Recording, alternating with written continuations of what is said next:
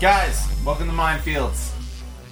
It's your friendly neighborhood Joshua Michael, joined by Mr. Friendly Neighborhood Tony Morales. How you doing there, brother? Doing all right, man. Can't complain. Freaking life is good. Life is very good lately, man. We're making the best of it. You know, we might have landed a little bit on the upside of the coin flip of COVID, but we're doing our best. Mr. Colin will be with us the second he's off of set and parts unknown at the moment because they're working hard on a movie trying to get this completed. And COVID really threw a monkey wrench at him, and he is out there working his ass off. And I can't wait for y'all to record together. Having fun, man. Looking forward to it. How was your week, man?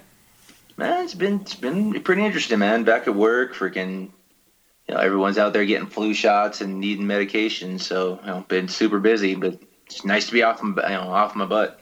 So you guys are actually mixing that like you're like a mad scientist there. You're literally making the drug. Not anymore. I used to. They actually had to stop doing that, unfortunately. I used to be quite the compounder. What was the process like, man? Help me out with that. Like, I imagine a lot of test tubes, like the things you'd want like a mad scientist lab to look like. I mean, what was the process on that? Really, just kind of, they would just give us a script, and we'd have to look it up in a book and be like, how to make it, kind of like a cake. They had all kinds of stuff we would utilize for it. Powders and creams and little pill containers. We just kind of put it all together and make some medications, depending on what the quantity was, depending on how long it took. Was it like a big centrifuge you used to mix that up in, or anything like that?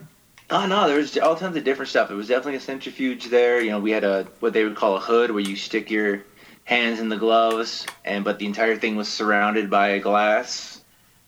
Oh, cool. So we do that. Actually have like a mortar and pestle if we had to make creams and whatnot, where you would actually just beat down the medication, make it into a cream.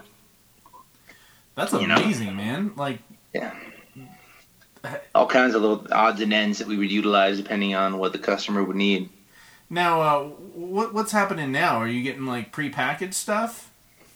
No, just that was they had specific pharmacies that would make medications. And then certain ones would make certain, like a couple here, a couple there, and then now they just don't have us utilizing it at all anymore. So all the medications just kind of come in, in the prepackaged, containers.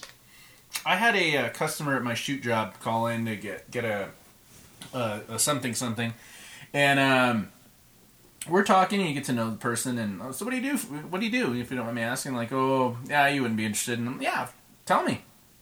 She was living in like Vermont, and it's like very rare do I get people like in Vermont or Delaware or New Hampshire.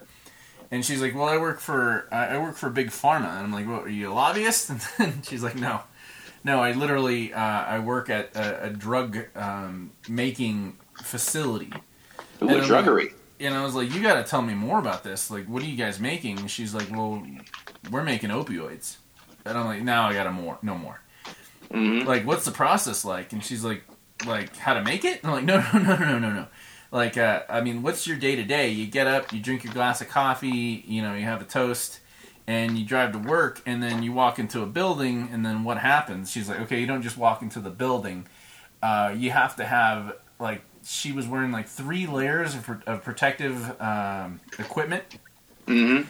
And they're basically, like, it's just, they're working with powders. And I'm like, well, how are you even doing that? Like, are you being monitored? And she's like, oh, there's tons of DEA guys on site at all times, and there's no walls.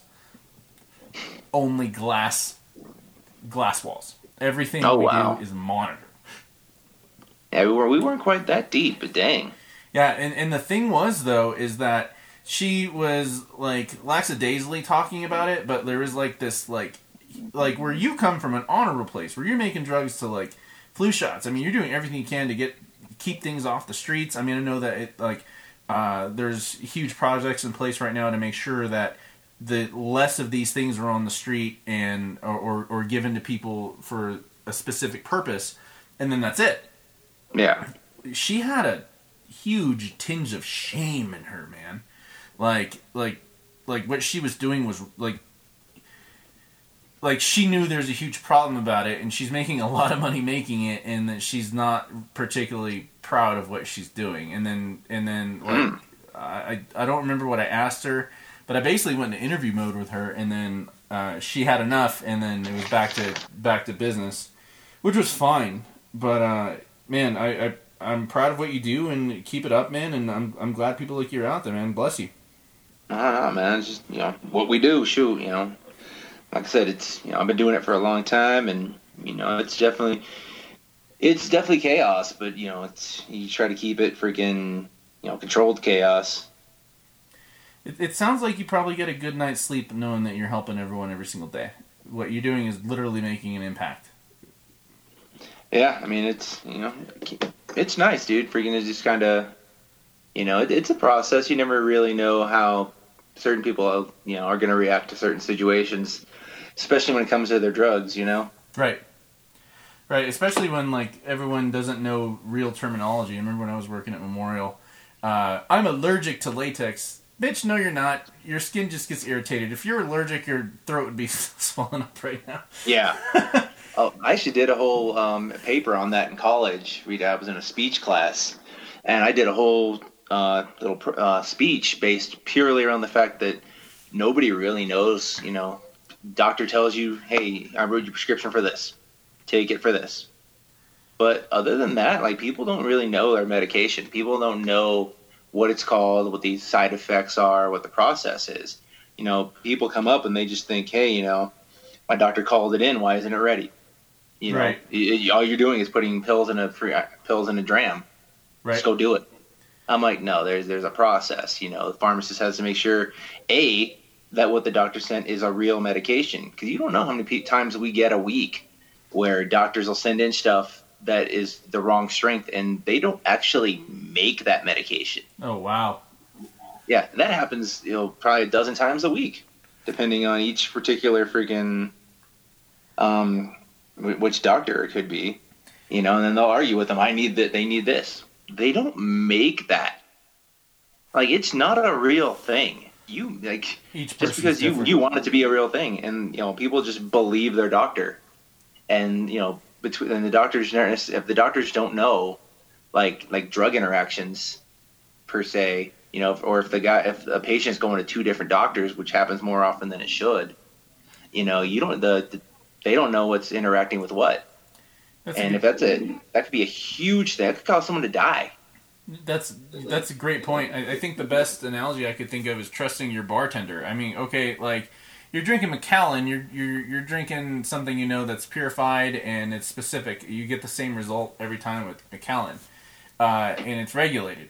But then you're drinking KD, you don't know what's going to happen from bottle to bottle, and and then also your bartender doesn't know what you're on, and or how you deal with your drugs. I mean, there's some people that can drink like a fish and be a professional alcoholic. And then there's some people that take one drink, and next thing you know, the whole week is gone, and it fucks with people, man. I remember I had all 4 of my wisdom teeth taken out before, and all at the same time, and woke up. My pills were waiting for me, and I'd never taken Lortab before. Okay, yeah. I'd never taken Lortab before, but I've had. I don't like prescription drugs. If I ask you for a Motrin, I'm in a lot of pain. The last time I asked for Motrin was when I broke a couple of ribs. Oh, geez, okay. But because I never take medication, Motrin knocked that shit out. 400 milligrams of that knocked it out. It did what it was supposed to do because I know my body. But only because, there's the wisdom tooth thing, but then, when I had my knee surgery, they had me on 2 pills of Percocet every 6 hours for 3 weeks. Oh, I bet that had you on your ass. And, all I knew was that it hurt, and it got, within 2 days. Once I fall asleep, I'm dead to the world. But when I was taking Percocet, and my body knew every 6 hours I was getting it, within 2 days, I woke up, boom, right at 6 hours. Boom. Needed it. And then my supply was cut off. And then they gave me more. And then they wouldn't give me any more. And I had to go back to school senior year. I was freaking out on people. I was, sweating, had the shakes. And I got to learn what withdrawal meant. And then That was in Austin Air Force Base, Alaska, and then we got transferred over to Anderson Air Force Base, Guam, and I had to do my follow-up there in Guam, and the doctor is going through my, he shows up, he's looking through my my files, and he's like, "Good Lord, did you really take that much Percocet?" And I was like, "Yeah." And he's like, "Oh my God, that is so dangerous." And I'm like, "Yeah, it sucked." Yeah, wow. It sucked. And then with the Lortab, I read the directions. It did not say take with food. And I know you take Lortab with food. And I had 4 holes in my mouth, and Percocet reduces your fucking appetite. So I wasn't hungry, and I also didn't want to eat because my mouth hurt. And I was going to art school, and we were getting all gothed out, ready to go to the biggest art show in the state, Momentum, in Oklahoma City. And I was like, "Man, I thought this stuff was supposed to fuck me up." And my friend was like, "I don't know, man." And I took it I took 2 Lortab like I was supposed to, and then on the way there, I imagine what I was feeling is what heroin addicts feel. Oh, jeez. It was that intense, and we get there, I'm kind of in a daze, just feeling good, and next thing I know, I am surrounded by paramedics, soaking wet from sweat. Oh, jeez. And being all gothed out, makeup, man, like, of course they thought I was some fucking junkie. And luckily I got a really sweet paramedic lady, and she's like, "Honey, what did you take?" And I see all my professors like, "What's wrong with Josh?" And Lortab, and I open my mouth, and my friend's like, "He's not ODing, he's got a prescription." And they made my friend like, "We'll let you go if your friend promises to take you to that Burger King across the street." And like, I ate like 5 burgers. Like, I made her go back in line. Oh, wow. Okay. I didn't know I was that hungry. But guys, some crappy stories like take half before you take a whole, man. Like Mr. Tony Morales is 100% on this, man. He knows what he's talking about. Let your body get used to it first, shoot. Is it a get used to it or just like litmus test? Well, yeah. You want to see how you're going to react to it first of all, but yeah, you want to, get used to the changes it's going to do to you sometimes, because that's why they recommend taking a half as opposed to a whole pill, and making sure somebody kind of watches you the first dose or two, just to kind of see how your body's going to react to it. So it's a little bit of column A, a little bit of column B. No, I appreciate that, man. I kind of want to go down this rabbit hole a little bit, because this is something that's a big problem. Because when I was working in the hospital, and I learned, I had a gist of the idea, but basically what happens, from what I understand from testimonials from people I've met, things I've seen in the news, things I've read. Mm-hmm. You're a regular-ass person. You're a soccer mom. Let's say you twist your leg, you have to have knee surgery. Yeah. You are given a doctor that overprescribes the living shit out of you, which is rare now, but we're talking like maybe 5 years ago. Because they're seriously cracking down on this now. So you're getting Oxycontin. Mm-hmm. And you really like it. Pain's gone. But then you start getting high off of it, and then you want more, and then you go get more because you've got the insurance, you've got the money, and they get a kickback from it. Some of them, I'm not saying all of them, but it's a problem. I'm not saying everything. Yeah. And then they're not giving you anymore, and then you find yourself, and I've heard this before, and I'm not making this up. You find yourself looking through your friends' medicine cabinets when you visit their houses. Mm-hmm. I've heard of that, yeah. And then you find yourself buying it off the street. And then, by then, it has spiraled so far that you're missing work, you lose your job, or, it gets to the point where you can no longer afford the regulated good shit, quote unquote, and then you start doing the street shit. And that's it, from regular ass person playing by the rules to buying heroin. Yeah. And I've been wanting to ask you this for a while. From what I understand, from when I've talked to people, it goes like the hierarchy is like morphine, Oxycontin, Percocet, Lortab, like, and then drifting down more into the street drugs in terms of power. Is that like is that an accurate like spectrum on that? To tell you the truth, I don't know too much about that aspect of it. Like I've seen some interesting stuff as far as like people getting addicted to stuff, but there's definitely, it's, it really kind of starts out. It really depends on people, because certain people can do whatever they want and walk away from it. And like you said earlier with the alcohol, certain people, one drink or one pill and you're hooked.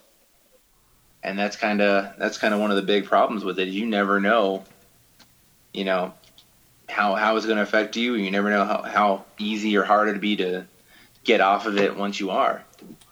Because like I said, I just had my surgery and they gave me Percocets, and I was able. It's not like my personal body freaking doesn't.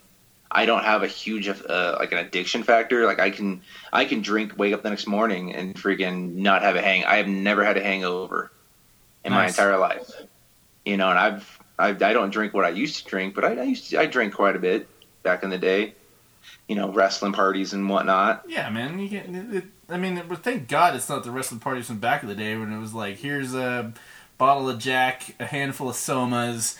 It was never that bad as far as the level I was at, but I know, I'm saying, there was definitely some after parties where they gave us open bar, no charge, and freaking we indulged. Of course, man. Why the hell not? You just put your bodies on the line, man. I can't wait to see you back in that squared circle, man. And I'm not going to put any pressure on you, but I know that you're really hard on yourself, and if whatever decision you make, man, I got your back.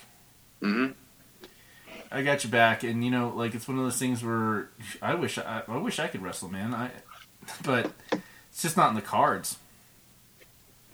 Just not in the cards, man.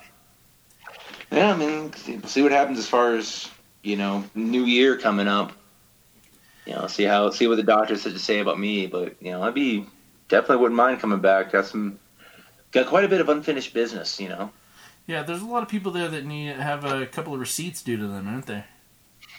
Can neither confirm nor deny, brother. Can neither confirm nor deny.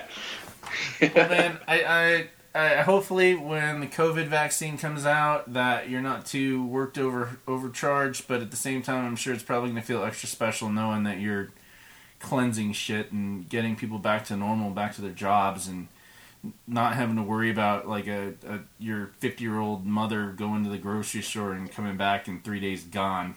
Yeah. No, it's definitely going to freaking... It'll be, like, I'm hoping everything, I'm hoping their tests are going well, and I'm hoping once it's cleared to, be mass-produced, hopefully it'll be good. I'm hoping that it works out for everybody, I'm not going to lie, I'm a little nervous on the subject. I'm a little nervous too, man, because, they're rushing it through, but, they're doing their best, but things got to get back to normal, and we got to do what we got to do, and we can't crush the American spirit. And that's the thing I keep telling everybody as far as wrestling wise goes is just be prepared for when do what you can now to train and be better for when the world is opened up again and we can do more. I know, man. Yeah, I think that kind of goes for people in all aspects of life. Just kind of build your. We should all try to make ourselves a little bit better than we were yesterday every day. What I'm looking forward to is the sleeper agents out there.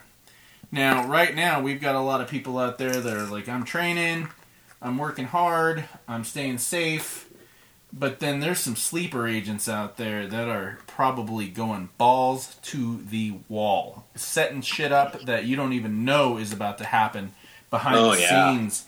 That, like, when you think you're about to hit the ring, and all of a sudden there's, like, 8 other dudes that are bigger than you, and, like, everyone was, like, trying to, like, yeah, I'm gonna lift weights, and I bought all this equipment and riding my bike, but then there's some guys that probably really got devoted to something good and made some connections that you didn't know about. So, here's the sleeper agent. Yeah. I see. We've been to see, like I said, once the world opens back up, who's going to step up and who's going to step off, Agreed. And one of the best things about anything that's happening right now is the escape and why stories are so important. And guys, I'm going to hammer this into you guys a million times, and I've been doing it since we even started Mindfields with Colin, and he'll be back soon, don't worry. Mr. Tony, I'm sure you're going to love him, is that regardless of what situation you're in, a good story can save you, even if you're dying. And we've got some good stories to talk about today, man. And again, like, if you're new to Mindfields, we're not going to tell you that it's just an awesome comic. We're going to tell you how and why it's an awesome comic.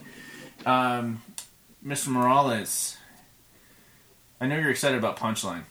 Oh yeah, man! I freaking, I wasn't really looking forward to it. My Ed over at Ed's Comics just kind of threw it on my pile, and I was like, I'm gonna give it a shot, and freaking turned out I loved it. Man, it was one of those things where I got enamored by a hot goth chick, and then you ever woken up next to a hot goth chick? Not on purpose, but I believe it happened at least once. Well, it wasn't intentional, but it was a good time. Now, they're always a good time. Now, it's a crapshoot. You're gonna wake up next to someone you don't recognize because goth clubs have very, very kind lighting. Yeah, and goth makeup is really, it can do some wonders.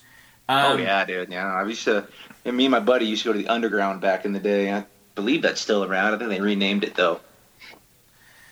And I'm not crapping on any goth chicks or goth dudes. I'm super goth myself. I've probably woken up to someone that didn't recognize me myself. But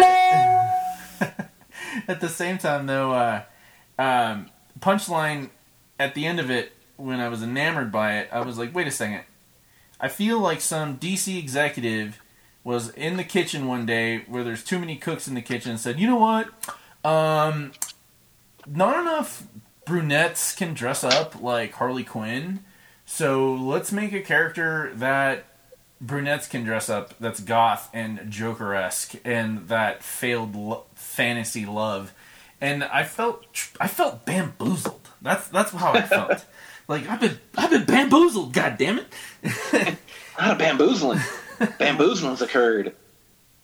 Now we need to use that word more. Bamboozle needs to be, used far more than it actually is. I agree. And come on, sell me on this, man, because I really was loving the story with the brother. Oh no, the whole story was freaking awesome, man. First off, on that, I get the whole concept of Punchline. Punchline's obviously the anti-Harley. Like they're going about it like WCW versus WWF back in the day. Oh yeah, where they're doing everything opposite. She wasn't necessarily the Joker's girlfriend. She was an associate. That she's not blonde, she's brunette. She's far more active in a leadership role than I feel Harley has been. Oh, thank you so much for bringing that up, man, because the leadership role was what during Joker's siege on Gotham, that never would have happened without the organization that Punchline brought to the fold. I mean, it was I bring it up a lot, the idea of Reservoir Dogs. In order to pull off this caper, we got to have the best guy that's the best getaway driver, the best guy to handle the crowd, the best guy that's the professional, the old school guy. You're assembling it for maximum efficiency and success. And Punchline had a lot on her shoulders. And, man, that is such a phenomenal vision on that, man. Thank you. Of course, man. Of course, freaking. Like I said, I'm into the story, and plus, and the fact afterwards, as soon as she got caught, she just turned around and was like, "Oh, I'm a victim." And as soon as I saw that at the end of Batman 100, I believe it was, I was just like, "Yes, this is a swerve." Because this is a swerve.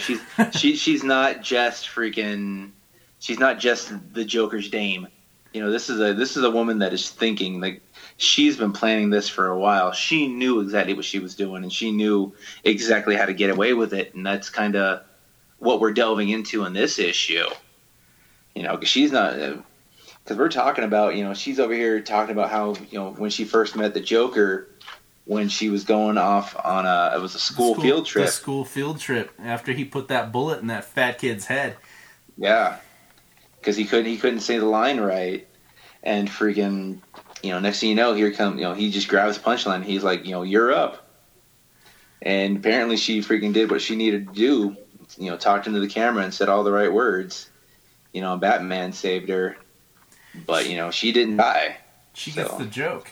She gets the joke, and it's one of those things that I really love the unfolding of the story, is that where Harley would be like, oh my god, I got screwed over, but I'm going to leave Mr. J for a minute, and then I'm going to go hook up with Poison Ivy, and then I'm going to betray everyone and go right back to Mr. J, because I love him, and it doesn't matter. No, Punchline gets the joke. She knew she was going to get screwed over.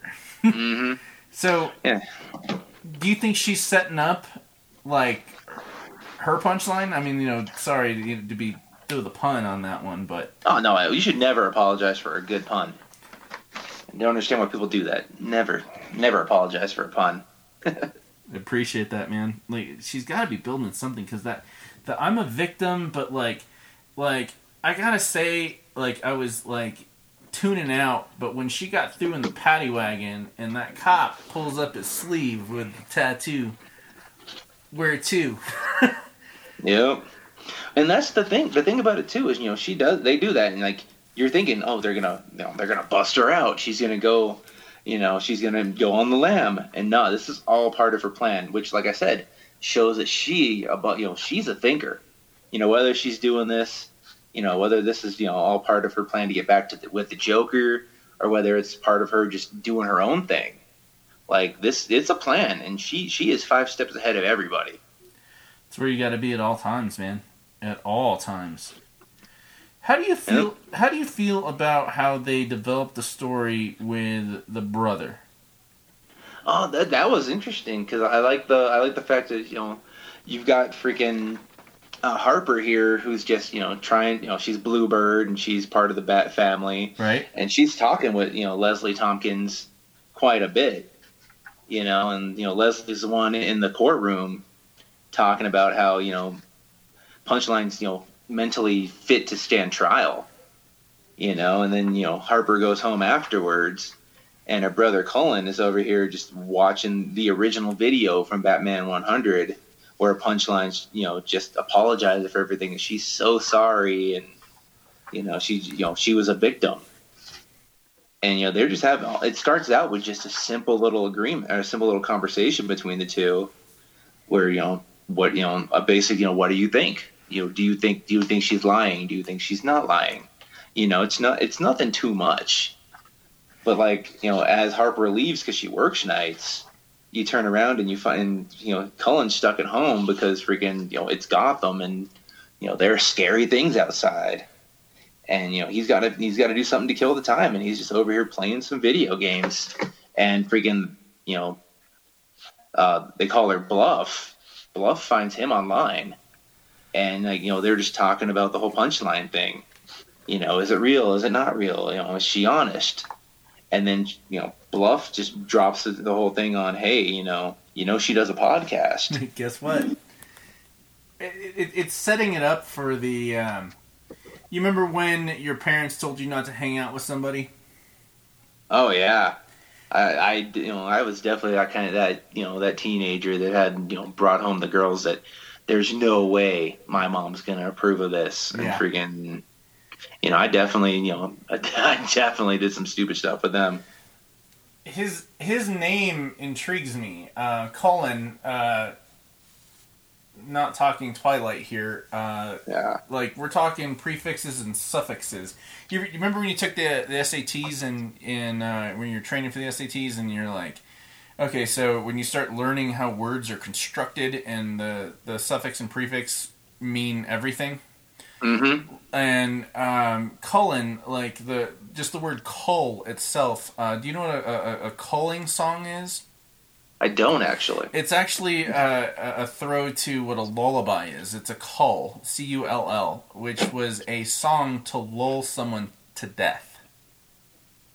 Yeah, I don't think because if my theory that they made him do some goth chick to make all the brunettes happy and to have the opposite NWA to what we're doing in WWE is that someone, the writer itself, Actually, let's pull it up. I think it's Tynan, isn't it? Yeah, it's Tynan. Tynan the fourth. Took the opportunity where you are given lemons or make a good shit sandwich, and he really pulled it off, man. And like before we started recording, guys, I was like, man, I'm ready to shit on this comic book. I need you to sell me on this. And Mr. Morales, way to come through and clutch. Do what I can. Do what I can. And real quick, did you happen to notice how many episodes of the podcast there were? 52. DC's favorite number. Oh God! As long as it exists, man. Oh yeah, I had to look it up because of the podcast tonight, and I was just like, I'm kind of curious. And sure enough, I should have known. Should have known it was going to be 52 episodes. It's a new magic number, man. I hope they keep it going. Tickle me pink. Okay. Tickle me purple. I don't care. Whatever. Man, I was reading about how leadership in DC is switching right now. Jim Lee's out. Jeff Johns is gone. He's got a new comic coming up in Image. Whispers of this has been coming up since like March. That DC is that the acquisition of DC by the acquisition of Warner Brothers Media by AT&T, and the new boss. I can't remember her name. I really don't want to know it because I don't want to have a name to hate. But apparently she is infamous for hating comic books, and that the ethos here that they might shut down DC Comics to maybe 10 comics a month, digital, and the little bit they do print going straight to like Walmart and shit is just going to be the main titles. Wonder Woman, we're going to lose Teen Titans, we're going to lose Constantine, we're going to lose Black Label, and it's garbage. Complete garbage. Yeah. I'm shaking in my boots, man, because like, God, I look forward to every like a lot of people will see a title and don't realize what they're missing out on. Teen Titans. Why would I read about some teenagers? Is this a teenager book? No, this is legit shit. And then if we miss out on something like that, or the way that they're developing Batwoman, the way that heavy metal is going, or death metal, sorry. And if the ethos is that they have like 90 years of stories to make into movies, I'm pretty pissed off. Yeah, no, man. I know freaking Suicide Squad's actually ending this week or next week. Yep. And I'm like, again, like I think I've gone through the last 3 freaking series of freaking Teen Titans, or not Teen Titans, freaking Suicide Squad. And I'm just like, man, I was so mad when they got rid of Diablo. Oh, they brought him back for Suicide Squad Black or something like that, and I was like, man. It's a 5-course meal, and when the chef can make an infinite amount of different like courses to please the palate. And like, did you ever read? Mm-hmm. Did you ever read Secret Six back when Brightest Night was coming out?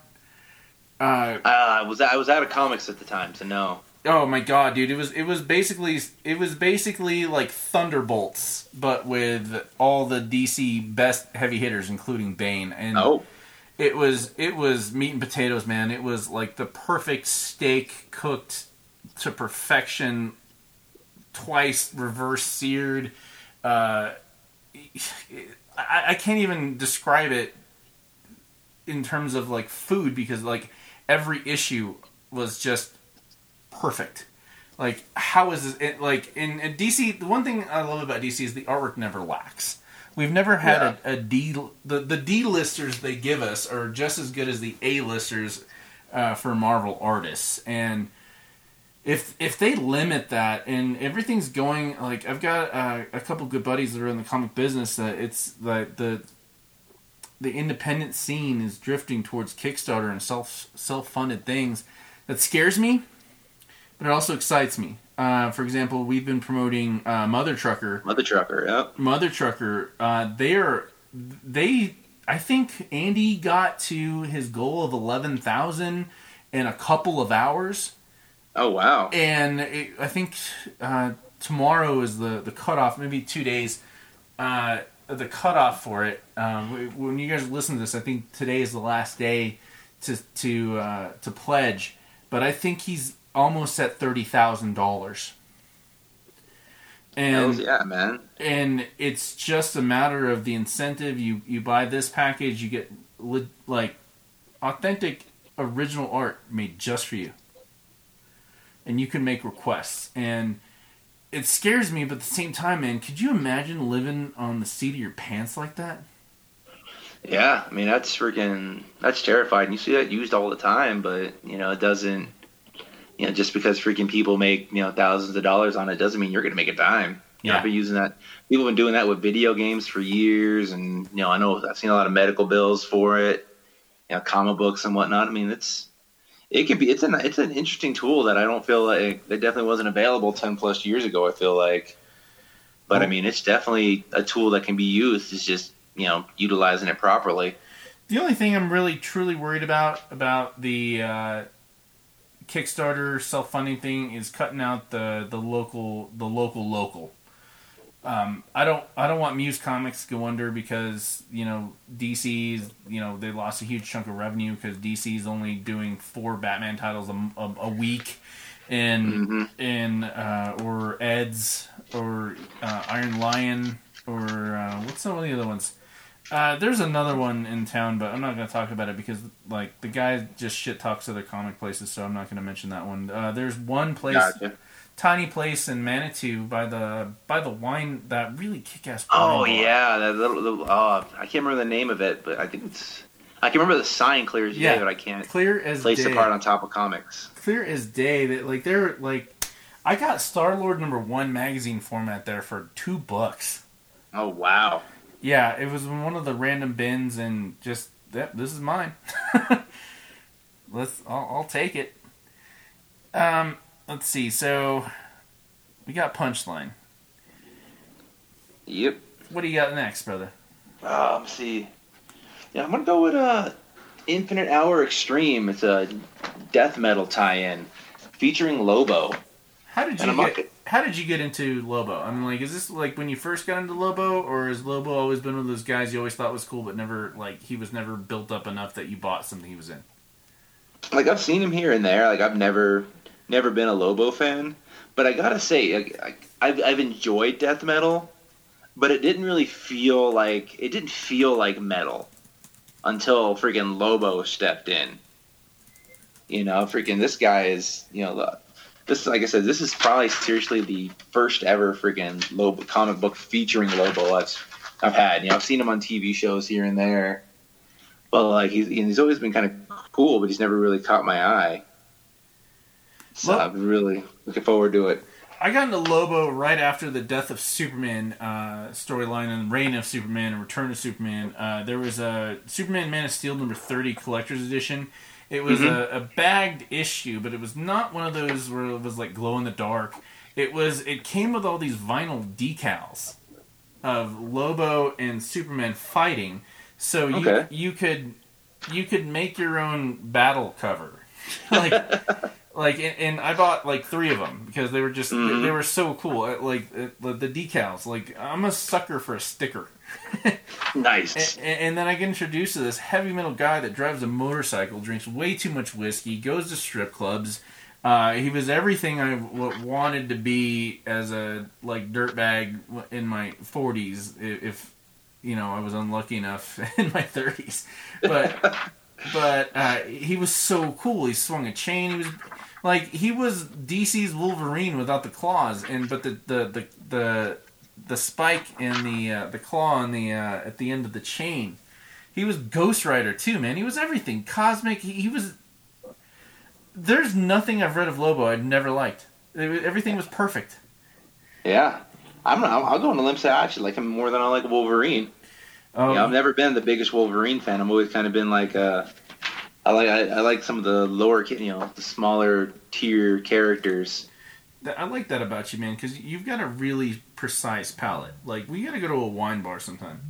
Ooh, I haven't been to a good winery lately. It's been a while. I haven't been anywhere lately, hell. Dude, by the way, I've been meaning to tell you this. Once COVID is over, I have a bottle of a little bit of the bubbly waiting for you. Ooh, that's fancy. It's very fancy. I've had it for almost a year now. I got 2 of them last December, but I got one I've been waiting for a special occasion. And I think end of COVID party with Mindfields Bros is a good little bit of the bubbly night. Yes, it is. All right, so help me out with what hooked you on Lobo on this one, brother? Just, like I said, just the over the topness, really. Like freaking, they started out. It's just he's sitting in a bar, of course, talking to the bartender. No big deal. And he's like, hey, I need another drink. And then he's like, the bartender just looks at him. He's like, well, there's two problems with that. A, you just destroyed my bar by yourself, and you killed all the bar patrons. And then on top of that, he's like, and second of all, you ripped off my arms, and you used them to beat everybody to death. Who is the and artist that's how the on comic this book one? Starts. Who is the artist on this one, man? Because it's got to be gnarly. Is it Capullo? It couldn't have been Capullo because he's doing all the main ones. It looks like it's Clonin. I'm unfamiliar with Clonin. It's C-L-O-O? C-L-O-O-N-A-N. Is it Becky Cloonan? It just says Clonin. It doesn't give me a name anywhere. Hold on, man. I'm about to fucking either throw up or get a huge boner. Hopefully both. Maybe both. If it's Becky Unfortunately, both. Let's see. No, artist was Tyler Kirkham, actually. Okay, but where do you see... I don't know where Clonin came in, but...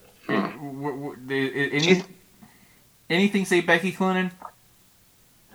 It just says Clonin on the front, and then when I look in the comic, it says artist Tyler Kirkham, but it doesn't say what Clonin did in the book. All right. So maybe we should guess associate writer. Keep talking about why you liked it while I look this up, because I got to do some fact checking on this. Cause, Clonin, no problem. Well, like I said, freaking, on top of that, he's, he should be getting ready to leave the bar, but then he turns around and a bat chain goes around his neck. And turns out the Batman who frags, which is Batman Lobo Hybrid, is out to kill him. Batman Lobo Hybrid, man. McFarlane. There's a Batman Lobo Hybrid. His name, they call him Frazita Batman or the Batman who frags. Written by Becky Cloonan. So it was her. Sam Humphries, Becky Cloonan, and Frank Thierry. Becky Cloonan. Ex-girlfriend from high school? Oh, God. No, she would be... No, if Becky Cloonan was my ex-girlfriend from high school, I would be the guy in jail because she broke up with me and I wasn't letting it go. Almost been there a time or two. Yeah. No, she was the first woman to ever draw the cover of a legit Batman, like Batman. Oh, okay. She got her start in Vertigo, doing American Virgin. She was working with Brian Wood with one of my favorite graphic novels, Demo. I'll lend it to you. Trust me, you'll love it. Nice. Andy, sorry bringing her up, but I love her, and I apologize. Co-creator of Southern Cross. She did she was doing a killer run on The Punisher with Steve Dillon, and then Steve Dillon died, and then it just crashed. Steve Dillon's the one that did Punisher, Punisher Max, Preacher, epic runs on Constantine with Garth Ennis. Anyway, over my Cloonan boner. Sorry, Andy. I don't think you are yet. You're just kind of keeping it to yourself now. No, when I met her and she drew me my Constantine, I was nervous to hug her, so I did you mentioned that, the one with the smoke into the skull. Yeah, and when I was hugging her, I just did the floating arm, like some punk bitch. Nice. I don't know. Then you gotta keep it professional. Gotta keep it professional, man. I don't want to get you out of Comic-Con. I was already drunk and I had weed on me. Nobody wants to be that weird guy in a friggin' bed with Sonny for $75. Nobody wants to be that guy. God, yet there's so many people that are that guy. Oh, Sonny on her only. I remember reading how she lost all her OnlyFans because she was in jail. Fuck her. Wait, but not really. No. I'm a huge Candido fan. Chris Candido is probably one of my top 3 favorite wrestlers of all time. But Sonny, man, freaking, she's all kinds of messed up. She needs help, unfortunately, and hopefully she'll get it sooner or later. There needs to be a textbook about chicks like her, man. If this girl demonstrates these things, run away. Or see, I agree with you on one hand, but on the other hand, it would not matter. Freaking special, especially if you're like late teens, early 20s. Addendum. Freaking no matter what, no matter how much people tell you, you're gonna do it. Addendum. Have your fun, but stupid. leave. It's not gonna matter, unfortunately. That's where the crazy chicks are the ones you fall in love with, man. Freaking, it is what it is. Mr. Tony, just dropping on that beautiful knowledge, man. If only you could travel back in time and come to 16-year-old me. Stay away from goth chicks. It wouldn't matter. You wouldn't have listened. You might not listen now. Probably not. Nah, probably not. No. It's what it is. Now, all right. So we're getting to the story. He just beat everyone to death with the bartender's arms. Yeah. And we're getting assaulted by a Lobo Batman hybrid, which McFarlane better make into a fucking action figure, by the way. Oh yeah, that's happening. I can almost guarantee it. And where's the story going? Well, one of the funniest parts I freaking had here is in the middle of their first fight, because of course there's several. Freaking Lobo tries to headbutt Batman Who Frags. And Batman Who Frags just laughs it off and is like, I was trained from some of the greatest headbutters I've ever butted. And I'm like, that is just an amazing line. It's a perfect line. Yeah, it's a Lobo line. It's freaking great. Freaking, in the middle of the fight, though, freaking a portal opens up, and Lobo is dragged away, and we have no idea why. And it turns out he's freaking. It's Lex Luthor that has saved freaking Lobo. Wait, which Lex Luthor? Are we talking bald or are we talking red hair? We're talking bald, and he's got the scar over his eye. Oh, beautiful. Dude, did you get into his epic run, just like almost completely decimating Justice League from last year? I did not. I missed that one. Freaking, I kind of stick to my favorites right now, and I've been trying to make it a point to look over some new stuff and see what I can find, but not as of yet. Dude, this weekend, we're going to wrestling training for SoCo Pro on Saturday morning, and then we're recording the Rude Awakening at Sunshine Studios because we're setting up shop there permanently until COVID. Indoors and everything. We're fancy. Indoors and everything. We got a roof. We got doors. But we're gonna have all our good recording stuff there. But if you want to go to Ed's for just a little bit, man, I'd love to. But I got to work the shoot job this weekend. It's my weekend. Shoot job. Yep, I'll be freaking there till 6 both days. And Ed's closed on Sundays. God damn it. Yeah. Ed, open up on Sundays for us. I'll see what happens. We'll have to see if we can con him into it. No, just let us. We'll buy something. We promise. That's true. When they reopened, I ended up getting me a nice little freaking Harley statue. Freaking so. You got a Harley statue? I got a few of the old 90s cartoon statues. Freaking, I got a freaking Two-Face, got a Penguin, freaking I got a Bane, a Harley, and one more that escapes me. Maybe a Scarecrow, I think. So freaking all kinds of. I'm a huge freaking mark for the old school '90s TV show, as 10 to 1 most of us are. What? Who did the sculptures? I never remember off the top of my head. Give me a second. I'm looking it up right now too, because my big brother had like 4 bookshelves, actually 5 bookshelves of this, and he gave me a frog Thor. Oh, nice! Perfectly crafted. They're like pretty much the Funko Pops of ceramic sculptures. God, where are they? Don't get me started on Funko, man. Friggin', I've spent so much money on all that insanity. Dude, we pulled cases and cases out of my big brother's house into storage when he was dying. He had the most limited edition of all of them, and I kept telling him, "Why are you buying this shit, man?" I'm like, "You can't even pose them." Come on, tell me the name of this. It's gonna see, it was Diamond Select Toys that did I figured it was Diamond Select, but are they like porcelain? Are they sculptures? They're resin. Oh, those are wonderful. Yeah, they're resin bust statues.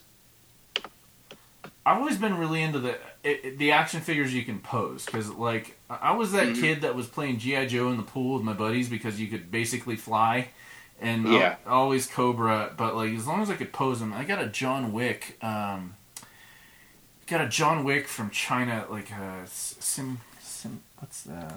It's a weird name. John Wick 2 action figure.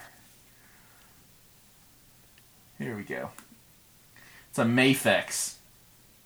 Okay. It's a Mafex. Came with a dog and everything. It even came with an extra hand that had a pencil in it. Nice. Even came with a hand with a pencil in it, and I got I can't wait. Guys, if you slept on it, the Todd McFarlane Kickstarter for the remake of the original action figure from Todd Toys of Spawn, it's coming with all these goodies, man. I spent $75 on this, and it's probably gonna. I could probably sell it for $1,000 when it comes out because it's so limited. And we're talking all the green bursts, like extra green bursts of power, chains that can be animated, sword. The cape is beautiful. They redid the comic that's in the back. The case is actually, it comes in a beautiful box, but if you take it out of the box, it's in like, because remember Spawn used to come in those blister packs? You have to like literally cut open the blister pack, but it's one that it's a hard plastic fake blister pack that you can open it, play with it, put it back in, and then like, it's like, man, I can't wait for it. Alright, what do you want to do next, brother? Let's see. I got next one up. I got Nightwing 76. Before we get into Nightwing, let me go through a couple quick ones. Sweet. Kick-Ass versus Hit Girl #1. Huge disappointment. Really? The last time I read a comic book this fast was a Walking Dead issue, and I'm talking within 3 minutes I was done with this comic book. So Kick-Ass, where they're picking up on Kick-Ass is a woman in Albuquerque, that ex-military. She decided to be a superhero because God knows what, and she got some extra money. She organized the cartels, brought down a bunch of the assholes, and her own people are tired of giving the money away. And Hit Girl is on her way there because she found out someone is masquerading as Kick-Ass. Mindy has been on a 6-issue part storyline of her traveling the world and just destroying, the people that need to be destroyed while, taking orders from Big Daddy that's in her head. And she's there to figure out who this imposter Kick-Ass is. It really bothered me. Like, really? I spent like $4 on this thing, and I'm done with it in 3 minutes. Like wow! It was so forgettable, and then it was the over the top violence wasn't the fun over the top violence that you got. Did you read Kick-Ass or even see the movie? Oh yeah, I've seen both the movies. I've read Kick-Ass, Kick-Ass 2, and Hit Girl. Yeah, like the ultra violence really propelled the story. The ultra violence is just there for the ultra violence sake, and it's kind of how I felt about the boys with the over-sexualization, yeah. Perfect. But at least it took 6 minutes or 7 minutes to read the boys. Yeah. to read the boys, and little disappointed in it. Like, this is definitely something that, if you're a collector, just buy issue 1 and wait for the graphic novel to come out in a year, because these things take so long to come out. Savage Avengers #14. Guys, okay, so Savage, like, I'm into the big... I'm an 80s guy, man. Like, when I saw Hulk Hogan, I'm like, cool, Hulk Hogan's awesome. He's friends with Mr. T. But then I saw Ultimate Warrior. Why would I be rooting for Hulk Hogan when I should be rooting for the guy that's obviously going to stomp him in the dirt, the Ultimate Warrior? And that's what Savage Avengers is. We're talking all the main heavy hitters. They have brought Conan the Barbarian from Cimera into our new timeline, and he's the main protagonist in this. It, like, since issue 1, it's been him showing up in our time, battling mystical sorcerers, going from Antarctica to Brazil to Europe to Latveria, and each issue ends with the map of where Conan has been, and it's wonderful. And we've got Sorcerer Supreme, we now know that there are 3 Eyes of Agamemnon. Oh, is there? Not just one. And one of them might be an Infinity Stone, and they haven't really touched on that. But each one has its own particular strength, like knowledge, power, like something really small encapsulating like that. Mm-hmm. And they are teaming up with Magic, one of my favorite from X-Men. Alrighty. We got the Black Knight, Juggernaut. Okay. Juggernaut, like it starts out where Conan and Magic show up to a bar and they're looking for Kane Marco. And what's the job?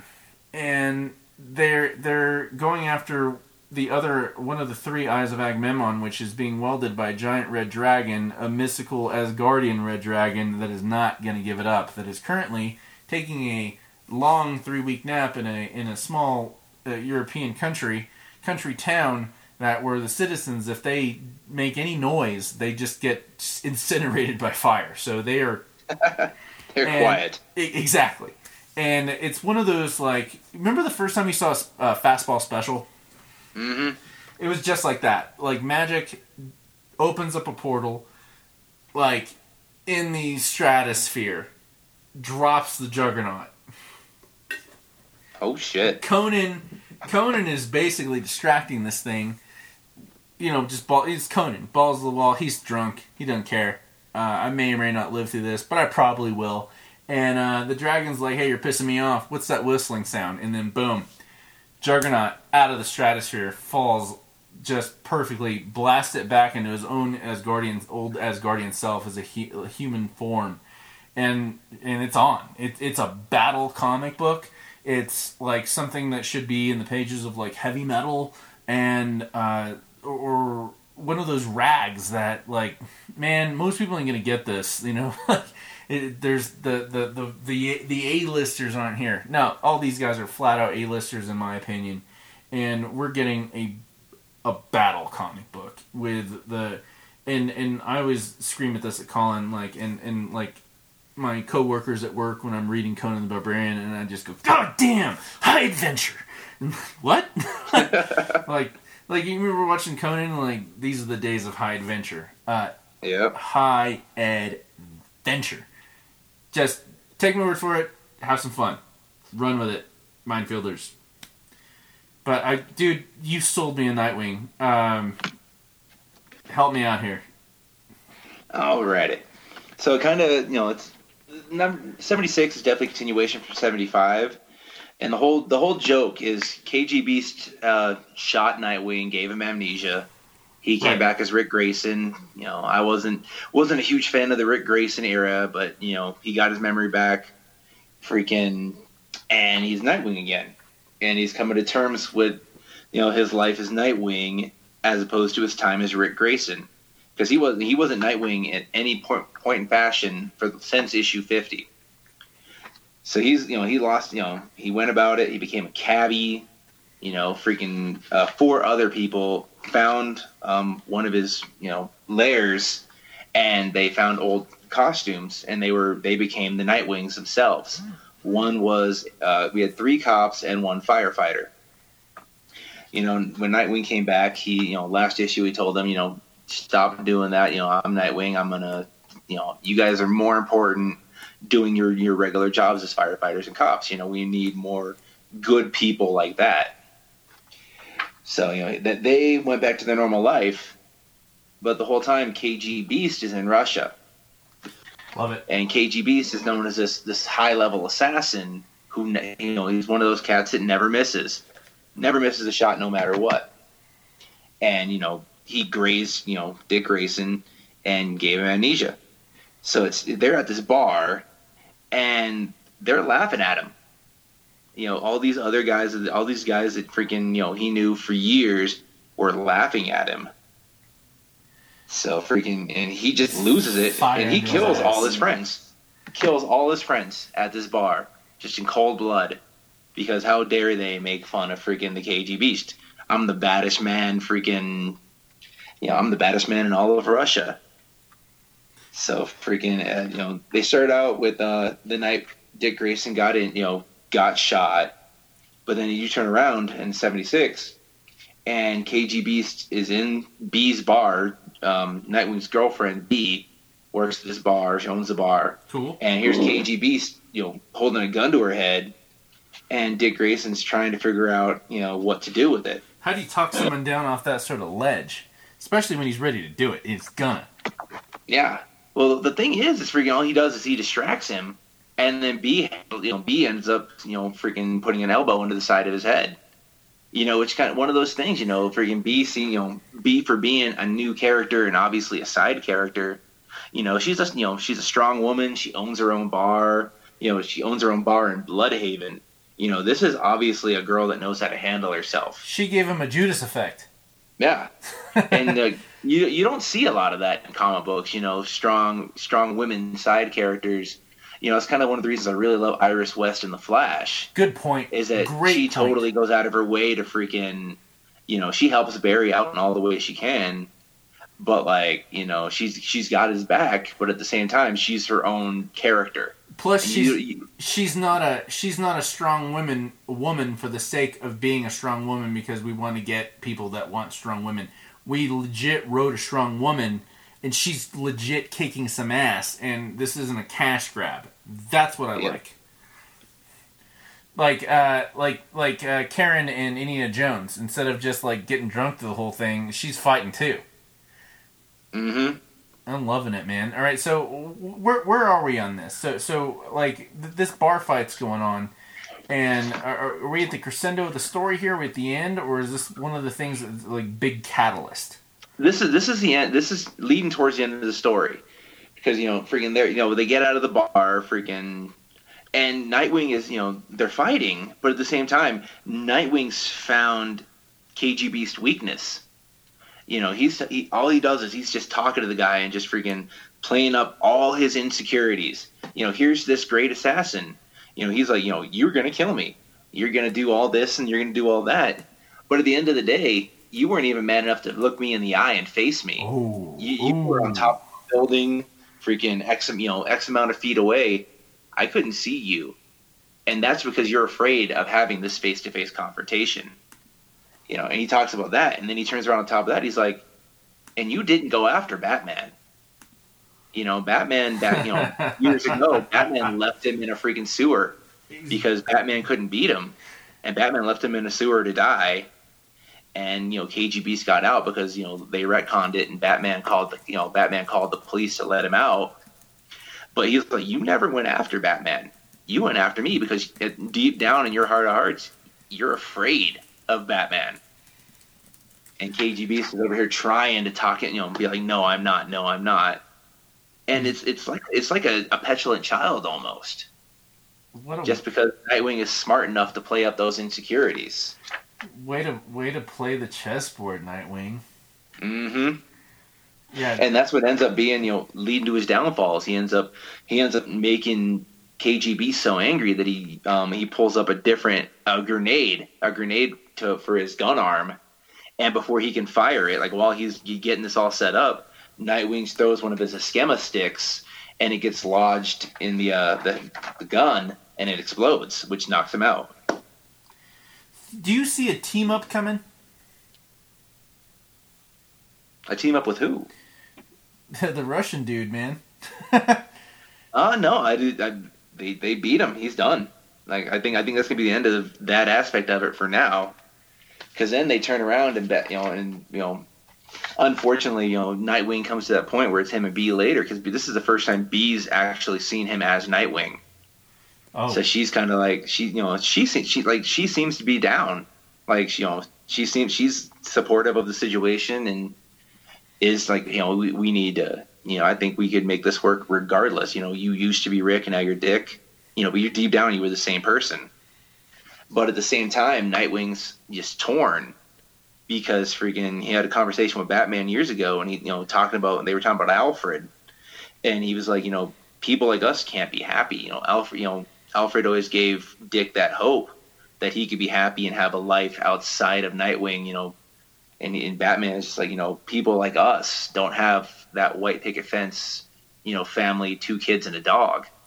That's just not the way, we live.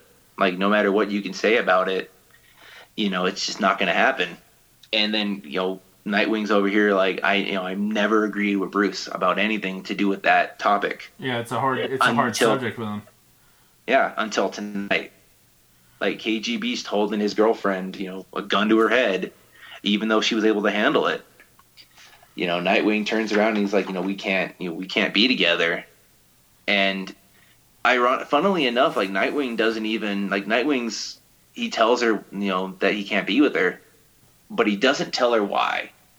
And that's the part that's interesting, because it almost plays into the same fact that, while KG Beast was scared of Batman, Nightwing's kind of scared of the truth. I wonder if it's more of the opposite, where he's doing the classical, I'm being the good guy, you can't be with me because Spider-Man's always going to have enemies thing. If he's testing her, like, can you, like, I want to be with you, but I need to know if you can handle the heat. Not like in that shitty macho vibe, but like, I need to know if there's something we need to develop here on a different level, because you can fall in love with someone very easily, but staying together with someone that's the challenge. Oh yeah, that's the challenge. I don't want to sound like some shitty, like, chauvinistic dude where it's like, oh, can you keep up? No, I think it's more like more of a pleasant vibe or vibration, or at that frequency. Like, can we operate at the same frequency and be together? But I gotta let you know, this is gonna suck. Yeah. Well, I agree with you on that context, but, like, as far as the comic goes, like, because Dick doesn't even have doesn't even tell her, like, what's really going on. At the end of the day, he's just like, I remember us being together when I was Rick, but I no longer feel the same way. Do you think he has to tell her what's going on, or do you think he knows that she knows?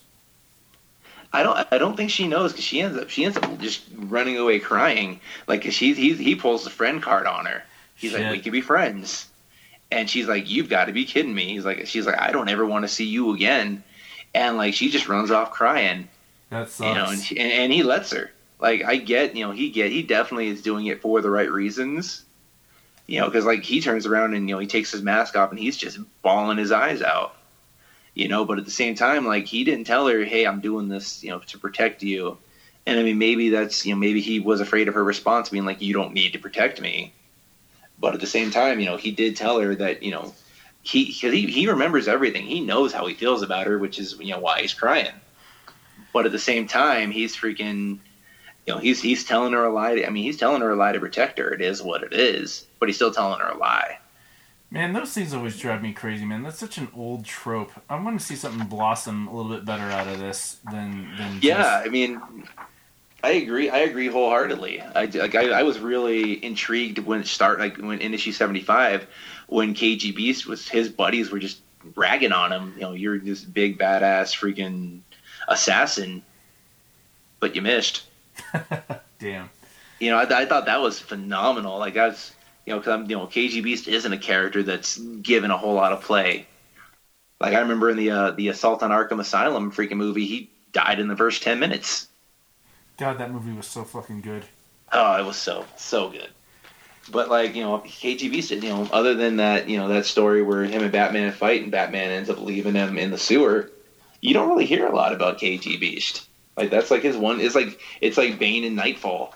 Like, until freaking they did the City of Bane storyline a few years ago, you never really got that another awesome freaking Bane comic book. Yeah.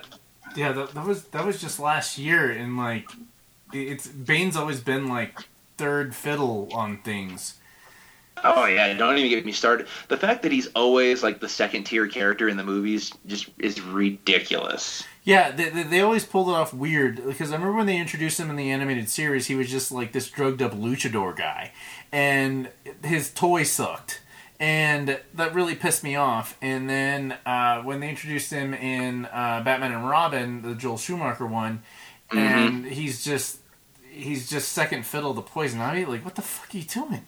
Yeah, he wasn't even second fiddle. Like, it was Poison Ivy, Mr. Freeze, and at the bottom of the barrel, Bane. He was, like, chauffeuring her around, and then now, like, dude, I hated the Christopher Nolan movies. Like, they were like, I like the first two. I'm not going to get too far into it. I want people to like them, but I personally did not like them. But like all right. So the actor in general, I mean, they picked the perfect guy. I mean, he played Bronson, man.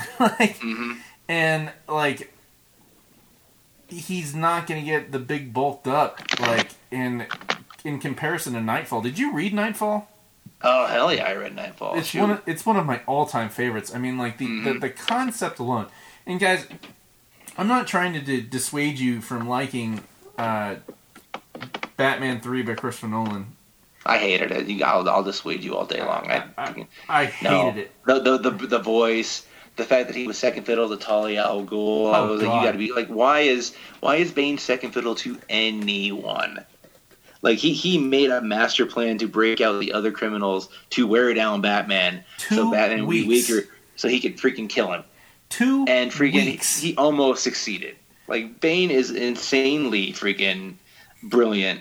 And, like, no, he never gets his credit as a character as far as the movies go. And I'm so glad you brought that up. Because, like, it always bothered me that, like, okay, so just like you said, guys, if you haven't read it, I'm gonna give you a quick, brief little bit about it. Bane, in a pit in South America, figures out after all this training and all this torture, he's a genius level badass. Hooked on venom, which Batman had just gotten over. Remember, because there was the story with Batman getting over the venom. It was like a 3 or 4 issue story where he was hooked on venom himself. And Bane, rather than showing up and causing mayhem and, just destroying things in downtown Gotham, he throws the giant monkey wrench in the system and breaks everybody out of Arkham. And for 2 weeks straight, and it was just a gorgeous menagerie of every single Bat comic that came out that week was a part of Nightfall, where each issue was Batman and Robin, tired, sleepless. I'm pretty sure it was 2 weeks, maybe 3, of not sleeping, rounding up all these baddies. My personal favorite, other than the Two-Face showcase one, I'm sure you remember that story, the cover where it's like split down the middle, and it's that like Dave Keown type like story. Artwork, and but my personal favorite was the one where Mr. Zsasz took over the orphanage. The orphanage, yeah, I remember that. That was terrifying. That was a gritty, balls to the wall, NC-17 rated murder comic book. That was a horror comic book. Zsasz he didn't care. Yeah. He didn't care. And then we get to the end where we've rounded everyone up. Everyone's back in Arkham or in prospective prison, waiting to get to rebuild Arkham. And then Bane just casually knocks on Batman's door and says, "Yo." And Batman was in the bat suit in a robe. He was ready to go to bed. Yeah. And he finally was ready to sleep, and then here comes Bane. And it was one of the best splash page comic books. And by splash page, you know what I'm talking about? Where Superman number 75 is nonstop splash pages. There's just constant action, and great thick meaty dialogue. And Bane wasn't postulating. Bane was telling him how it was. The only thing, and I want to know if your opinion on this. I think the only thing that Bane underestimated on this was Azrael. Yeah. Well, I mean, Azrael wasn't really a big player at the time. He was and throughout it, you see him constructing the gauntlets, making his costume better, and then, he's given the mantle of the Bat, and he collapses on himself. I think that's what really the problem was, is that you I'm gonna bring Reservoir Dogs again. Remember when Mr. White is complaining to Joe, you brought this fucking psycho in, and we don't know what these psychos are gonna do ever. Yeah, this is him. Bam, bam, bam, bam. How old was that black girl? 20, 22? and I think Azrael was the Mr. Blonde in this because of, even though Batman had to bring on Azrael and Bane coming back from that shit, that was a year and a half? Yeah. God, It took him forever to freaking heal up. that was meaty, man. It was like, and God, we've had such good storylines, man. We're pretty spoiled, man. And like, I gotta say we're spoiled because now we've got that big boy money. Mm-hmm. Remember when it was like you had like $5 and that better last you for the next 6 months of comics or 2 months, depending on when you were able to get to comics. Like my parents were, I mean, they didn't mind me reading comics, but like getting the comics, it was like in Alaska, it was called the comic shop. It was only one of them. There was only one of them, and I had like 5-10 minutes to run in with $10 and scramble to find the best shit I could possibly find and get the hell out. Yeah. But now we've got that big boy money. We've had I'm really impressed by your breakdown of Court of Owls last week. Awesome, yeah, freaking that was a great freaking story, man. The new Bane story, I didn't like it too much because I thought there was a lot of Elseworld stuff going on. Like, wait a minute, where Selena and Bruce are at the moment? Like, they're in the Bahamas? Like, yeah, that was like I liked the overall story, but there was a lot of fat around the meat. Oh yeah, $2 steak. Well, $2 steak. But we like I think I'm one of the few guys I really enjoyed Tom King's run. Oh, but there was definitely some issues that like you could miss and freaking it wouldn't have mattered.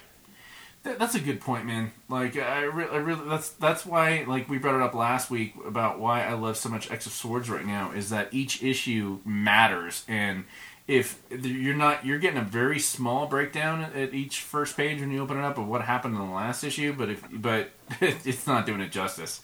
Mm-hmm. As opposed to like in what you're talking about, where 3-4 sentences you got the whole gist of everything that just happened. Yeah. Yeah. Man, just thinking about that just makes me just happy that this is happening. Guys, if you're not reading X of Swords right now, even the second prints are good. Just get them. If not, it's almost over.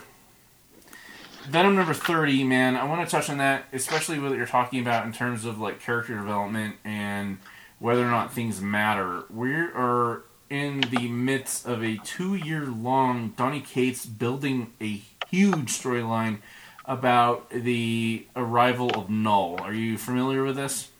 I know of Null. Like he's the symbiote god. Yeah, the symbiote god. All right, so actually it was maybe 3 years when it started, when they did the Planet of the Symbiotes, and they hinted at him, and then we got the return of Venom and the return of Carnage, and Carnage, the buildup of Carnage. There's so many nuances to this. Carnage is finding out the cult that's based around him and Null, and gaining mystical powers and destroying entire cities, almost annihilating the Avengers, and knockdown drag out with a dragon being controlled by Null from this symbiote planet. Oh, Light years. Imagine a dragon symbiote. Not like a dragon that has a symbiote, but a dragon that is a symbiote.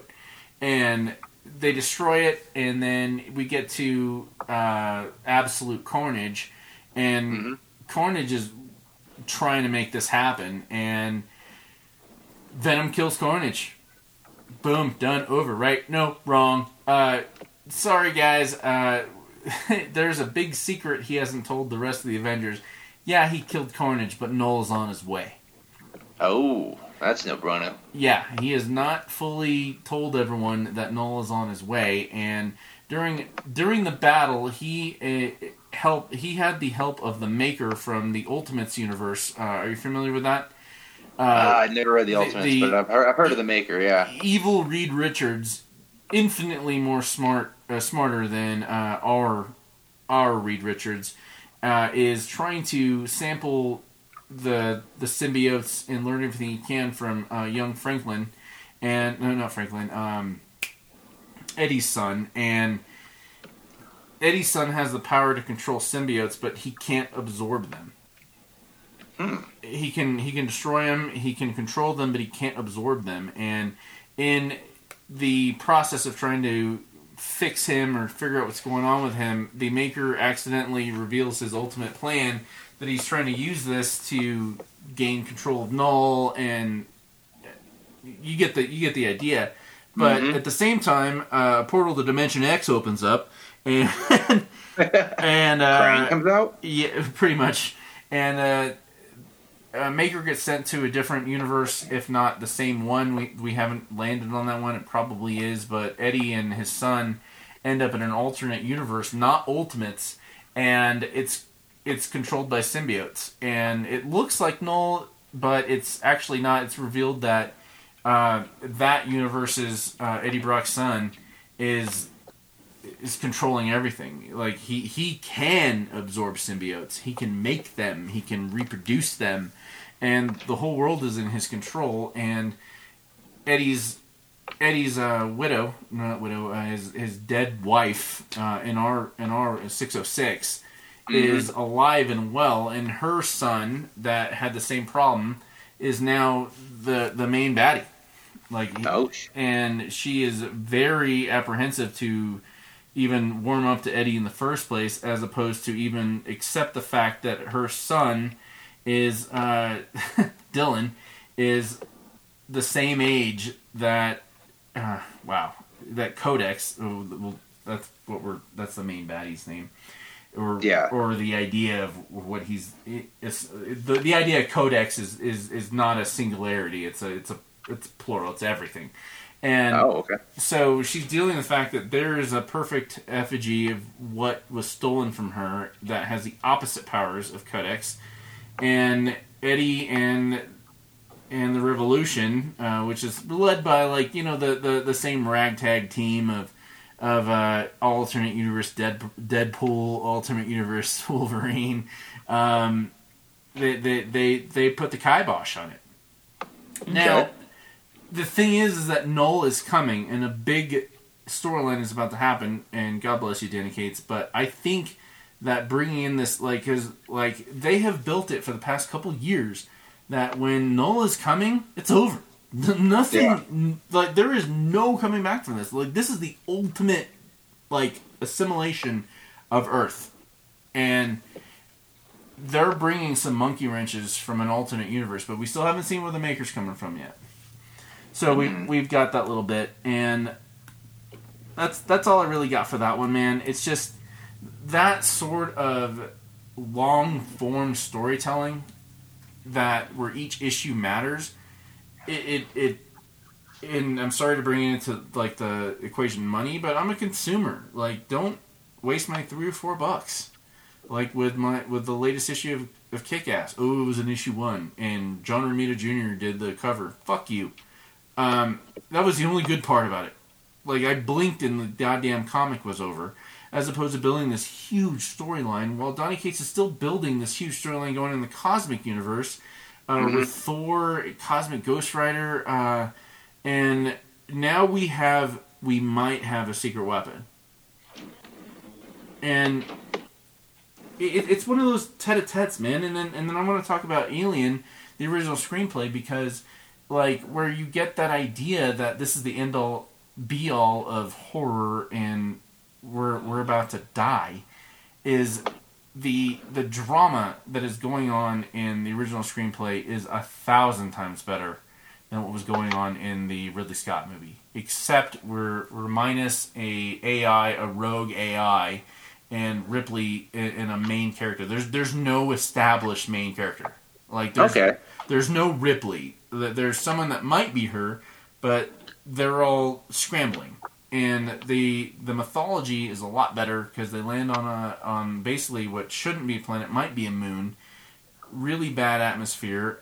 They can't breathe until they find a pyramid, and they go in, and they find the engineer, just like that happens in Alien. But the eggs aren't around the engineer. They find a pyramid, and they go in. One dude goes in, makes the mistake of seeing that the atmosphere within the pyramid is breathable. Takes the mask off, the helmet off, and boom, they're violating quarantine rules. And the alien in this one is not at all like what the Geiger version is. Okay. pretty close. I can see Geiger seeing what this was from the original sketches and then just incorporating his original artwork from beforehand. Have you read the Necronomicon? Not read it, but seen Geiger's Necronomicon, all the paintings that that inspired everything that was an alien, and yeah.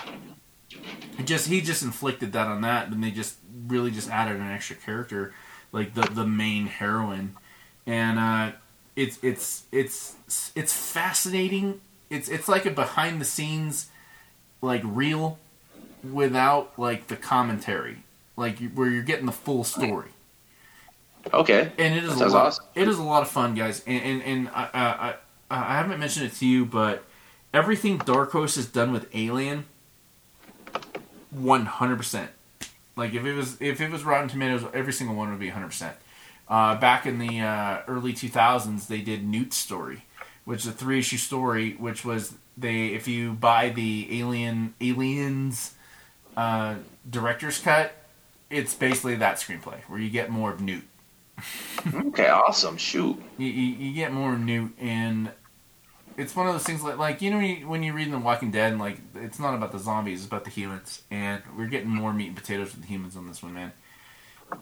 And man, that's the last one I got for today, man. Like there was a couple of runners up, but these ones were the meat and potatoes for this week, man. Yeah, no, dude, I agree. Freaking, Exosaurus 14 or not Exosaurus, Excalibur 14. I kind of took a look at, and that was. Oh, I really got into that one actually. The wedding episode. It was part 15 of 22, Excalibur 14. The wedding? But it's the wedding. It focuses on Doug, which is anything to do with like I said, I'm kind of a really big fan of the lower tier characters. Me too, man. So I was kind of really digging Cypher in this one. The battle. I mean, like they fell in love. Yeah. Which is insane because they didn't know each other beforehand, and they don't even like the fact that she apparently is the one being in the universe that Cypher can understand. I really kind of dug the thought process that they're kind of into each other, even though neither one of them speaks each other's languages, or at least we know for sure Cypher doesn't understand what she's saying. We don't know if she understands what Cypher's saying, but he was fascinated by that. It reminded me of Twilight, man. Like where he falls in love with Bella because she's the only chick that he can't read the mind of. But but I still dug it, man, because it was such a good it established keep reading more of X of Swords, because where I thought X of Swords was going to be each issue was going to be a fucking knockdown drag out. Like someone's gonna die, and no, one of the first challenges was an arm wrestling contest. Another one was Wolverine, first one to lose blood, or to lose a limb. Yeah, of course he's not going to lose a limb, and it's been completely one-sided. But we're the knockdown drag out with Storm in the last I think it was Marauders. Or no, X-Force. X-Force. I don't think it was X-Force. I get X-Force, and I don't remember that at all. That one came out. That one came out last week, and it ended with Storm. Is still drunk from getting completely loaded with Logan, about to totally get down with him when he got transported. And you saw where he ended up, and then we talked about where he ended up, and now we see where she's ended up. But these stories, these battles are not. They're puzzles. How to win is usually to lose, but even if you lose, she still had some reason to disqualify you because she stacked the deck in trying to build something, and we'll see what's going. I just love the fact that I can't anticipate any of this. It's one of the best X-Men storylines. As a writer, you're watching Law and Order, and you're like, he did it. Yep, and it's never him. Yep. It's always a nice little swerve and friggin' yeah. But of all the X of Swords, this is definitely the one I was kind of most into. I think, like I said, maybe it's just because it was Cypher of all characters, and you're just this guy's gonna die. It doesn't matter what happens. He's totally gonna die. This girl is bigger than him, probably outweighs him, definitely taller than him, definitely more experienced with a sword. And then all of a sudden, bam.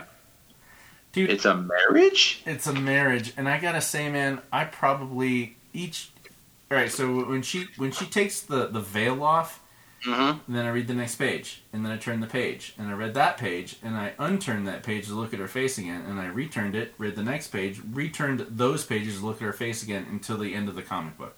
Like, her face was just hypnotic. Like, yeah. Like, I imagine that's why people watch hentai. I don't know. But maybe, I don't know. I mean, it was kind of the little bit freaking Cypher talks with magic, where like you could tell she's like really concerned about him, and I was kind of like, I almost wanted to see what she thought of the marriage, because like I kind of got that feeling that they were like super close, and like these are two characters, like I said, I'm not overly familiar with. Like I don't know too much about magic other than watching the New Mutants movie. Other than she's Colossus's little sister. Oh, and she was gone for a long time in the other world, and then she came back. Or limbo. She was in limbo, not the other world. She was in limbo, man, and she's got the soul sword, and she's one of the most interesting characters in the X universe, hands down. And just as a throwback, guys, if you ever read Fatal Attractions, before Fatal Attractions happened, she was reverted back to childlike form. And then she got the legacy virus, which was basically the mutant equivalent of AIDS, and died. And her death is what inspired Colossus to join Magneto's cause. And that's when shit hit the fan. But even then, like, when they restarted New Mutants back in, like, I want to say, like, 2010, they even brought back Daniel and, Legion, and she, like, reading all of those, like, I gotta say she's probably in my top 5 of X-Men. If that means anything. I mean, like, obviously Wolverine's up there. I'm more of a baddie guy.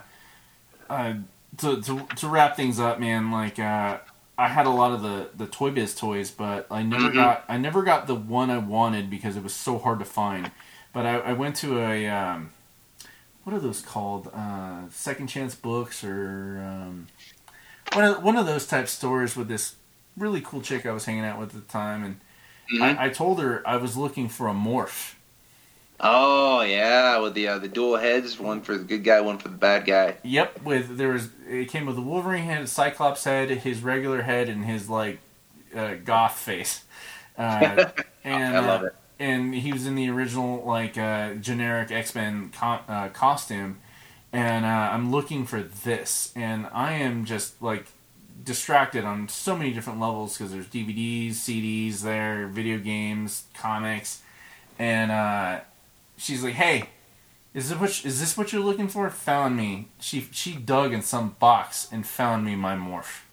Oh, nice! Like in box and everything. In box, man. Original, not the revamp one. The original Toy Biz with the orange back, not the one with the blue. And it was like a huge sigh of relief. Like, finally, it is mine. It is mine. I gotta bust out the My Precious now. Shoot. Yeah, dude. Morph. I have a lot of ideas on that guy, but man, that's all I got for tonight, man. I'm keeping you up. I know you got your shoe job in the morning. Oh no, you're good, man. Freaking, actually, real quick, wanted to talk to you about freaking Cypher's arm. Oh, is that freaking? That's yeah, Warlock. I know it's Warlock. I know that but is it covering his arm or did he lose his arm? No, it's covering his arm. Okay, I was kind of curious about that. I was like, I know Doug Locke and all that, and I remember that from back in the day, but I wasn't sure about the arm. I was like, is it all Warlock? Did he lose an arm that I don't know about, or Warlock is freaking covering it? that is a perfectly relevant question, because like if it's covering him, it's one thing, but if it's an actual arm and part of his integral like cellular construction, that's a whole other different like idea. But he's just covering his arm, and there's only I think the only person that knows that he's there is Magic. Oh, okay. I Which, think, like I said, goes back to their closeness. Yeah, I think Magic's the only one. What's going to happen with that? But it's Warlock, man. Warlock has been so integral, but like it's like he's only integral when he dies. Like, did you ever read Extinction Agenda? Oh yeah. If it wasn't for the murder of and they introduced the idea of the phalanx when they finally like dug deep on that one, Cameron Hodges builds that ridiculous mechanical spider. Yeah, okay, I remember that. Part phalanx, and that showed up later in the Phalanx Covenant, and with Cameron Hodges. He's one of my favorite baddies, by the way, the evil mad scientist. I'm a big sucker for that, man. Big sucker for that. That's a pretty interesting little thing. Freaking, what's his name from Shazam? Freaking, I want to say Dr. Zhivago, but I'm not sure if that's it or not. No. Keep talking, I'll look it up. Okay, yeah. The movie or the comic? He was from the. It's both, but he's definitely freaking. I want to say Mr. Mind, but Mr. Mind's a little worm guy. No, that's Mr. Mind. Yeah, it's Mr. Mind is a worm guy. I remember that. But I wanted whatever the villain from the Shazam movie, which by the way is freaking phenomenal. I love that movie. I'm just making sure. Yep, it's Mr. Mind. Mr. Mind is a worm. Mr. Mind is the worm at the end. If you watch past halfway through the credits, that was the little worm at the beginning that you see that you like. Oh, such a cute little worm. Why everything's destroyed? Oh, dude, Shazam was probably my favorite DC movie of all time. Oh yeah, no, it was solid. Freaking well, Wonder Woman gets a lot of credit, but Shazam was good. Freaking Aquaman was good. Aquaman was good. I didn't like Wonder Woman as much as everyone wanted me to like it. It took me 3 watches of both Batman vs. Superman and Justice League for me to really comprehend it and wrap my mind around it. But Dr. Zavanna, I'm thinking of. What was that? Dr. Zavanna. Well, you're talking about the guy that played Mark Strong. Yeah, you're talking about the guy played by Mark Strong, but Mr. Mind was the worm. Yeah. God, that movie was good, man. That was probably, I think that's the last Blu-ray I bought. That where I was like, I have to have this, like, just in case there's like something happens and all the streaming services shut down. I still have this on like hard copy. Like every little bit of it made me happy because like especially like from the bully aspect when they're getting fucked with at school, and then he turns into an asshole, decides, what he's doing is wrong. I love the idea with the foster family, the way they still supported him and became the Shazam army. And then, Billy was, promised he'd show up as Shazam at school lunch, but then brought his friend. Yeah. Superman. And Spoiler alert. Yeah. In case you haven't seen it. Spoiler alert. And even the credits are great. The credits are great, like the way Scott Pilgrim was good. Even the credits, yeah. Yo, dude, Scott Pilgrim, man, freaking another phenomenal movie that never. It's got its fans, which never gets to do. But yeah, freaking that one's freaking another one. But yeah, both of those movies were phenomenal. Like, I don't feel like either one of them really gets the credit they're due. What do you want to do? Sometime this week or next week, let's do a simulcast of either Kick-Ass or Shazam. Ooh, I'm going Shazam. I think Shazam would be the movie I'd prefer to kind of check a look at. I'd want to do Kick-Ass because my Shazam knowledge is very limited. I'd want to do Kick-Ass because I've read every single Kick-Ass. Yeah, no, that's a good point. I could definitely reread those between now and then. And no, you wouldn't have to reread them. Trust me. Trust me. Oh, I know. I don't want to. God, like I said, I want to reread freaking 1 and 2, and then freaking Hit Girl and everything. Yeah. Well, I feel you, man, and it sounds like it's Twilight time, man. I appreciate you being on the show. I can't wait for all 3 of us calling to be on the show with us too, and I appreciate your time, man. And anything to wind us up with, man? Man, freaking everything's good to go. Freaking, freaking find me on freaking Twitter at Morales Mafia.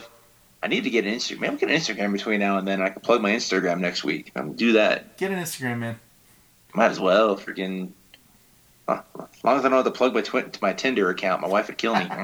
Well, as long as it doesn't link to your OnlyFans, man. Oh, everyone else is getting OnlyFans. Maybe I do need to get an OnlyFans. I don't know. Dude, the hardest laugh I've ever had in my life was when we were interviewing Bruce Wayans. I mean, he was talking about like being online, like, you on Instagram? You on OnlyFans, baby? You spreading your butt cheeks? Don't be talking about my butt cheeks. Don't be talking about my butt cheeks. My butt cheeks better not be landing on your mouth ever again. Hearing That's some APM right there. Shoot. Hearing fucking Bruce Wayans say butt cheeks. I can imagine. No one to freaking ask him about it. Shoot. Don't be talking about my butt cheeks, Joshua Michael. No, if there's not a way to end this, that is the way to end this. On Bruce Wayne's butt cheeks. Exactly. If you're not on anything else, end on Bruce Wayne's butt cheeks. Alright, guys. This transmission is over, and this is dangerous. Tony Morales, Joshua Michael, Colin, I missed you. Can't wait for you to come back. Eat some nachos. Eat some nachos. Nachos. Oba!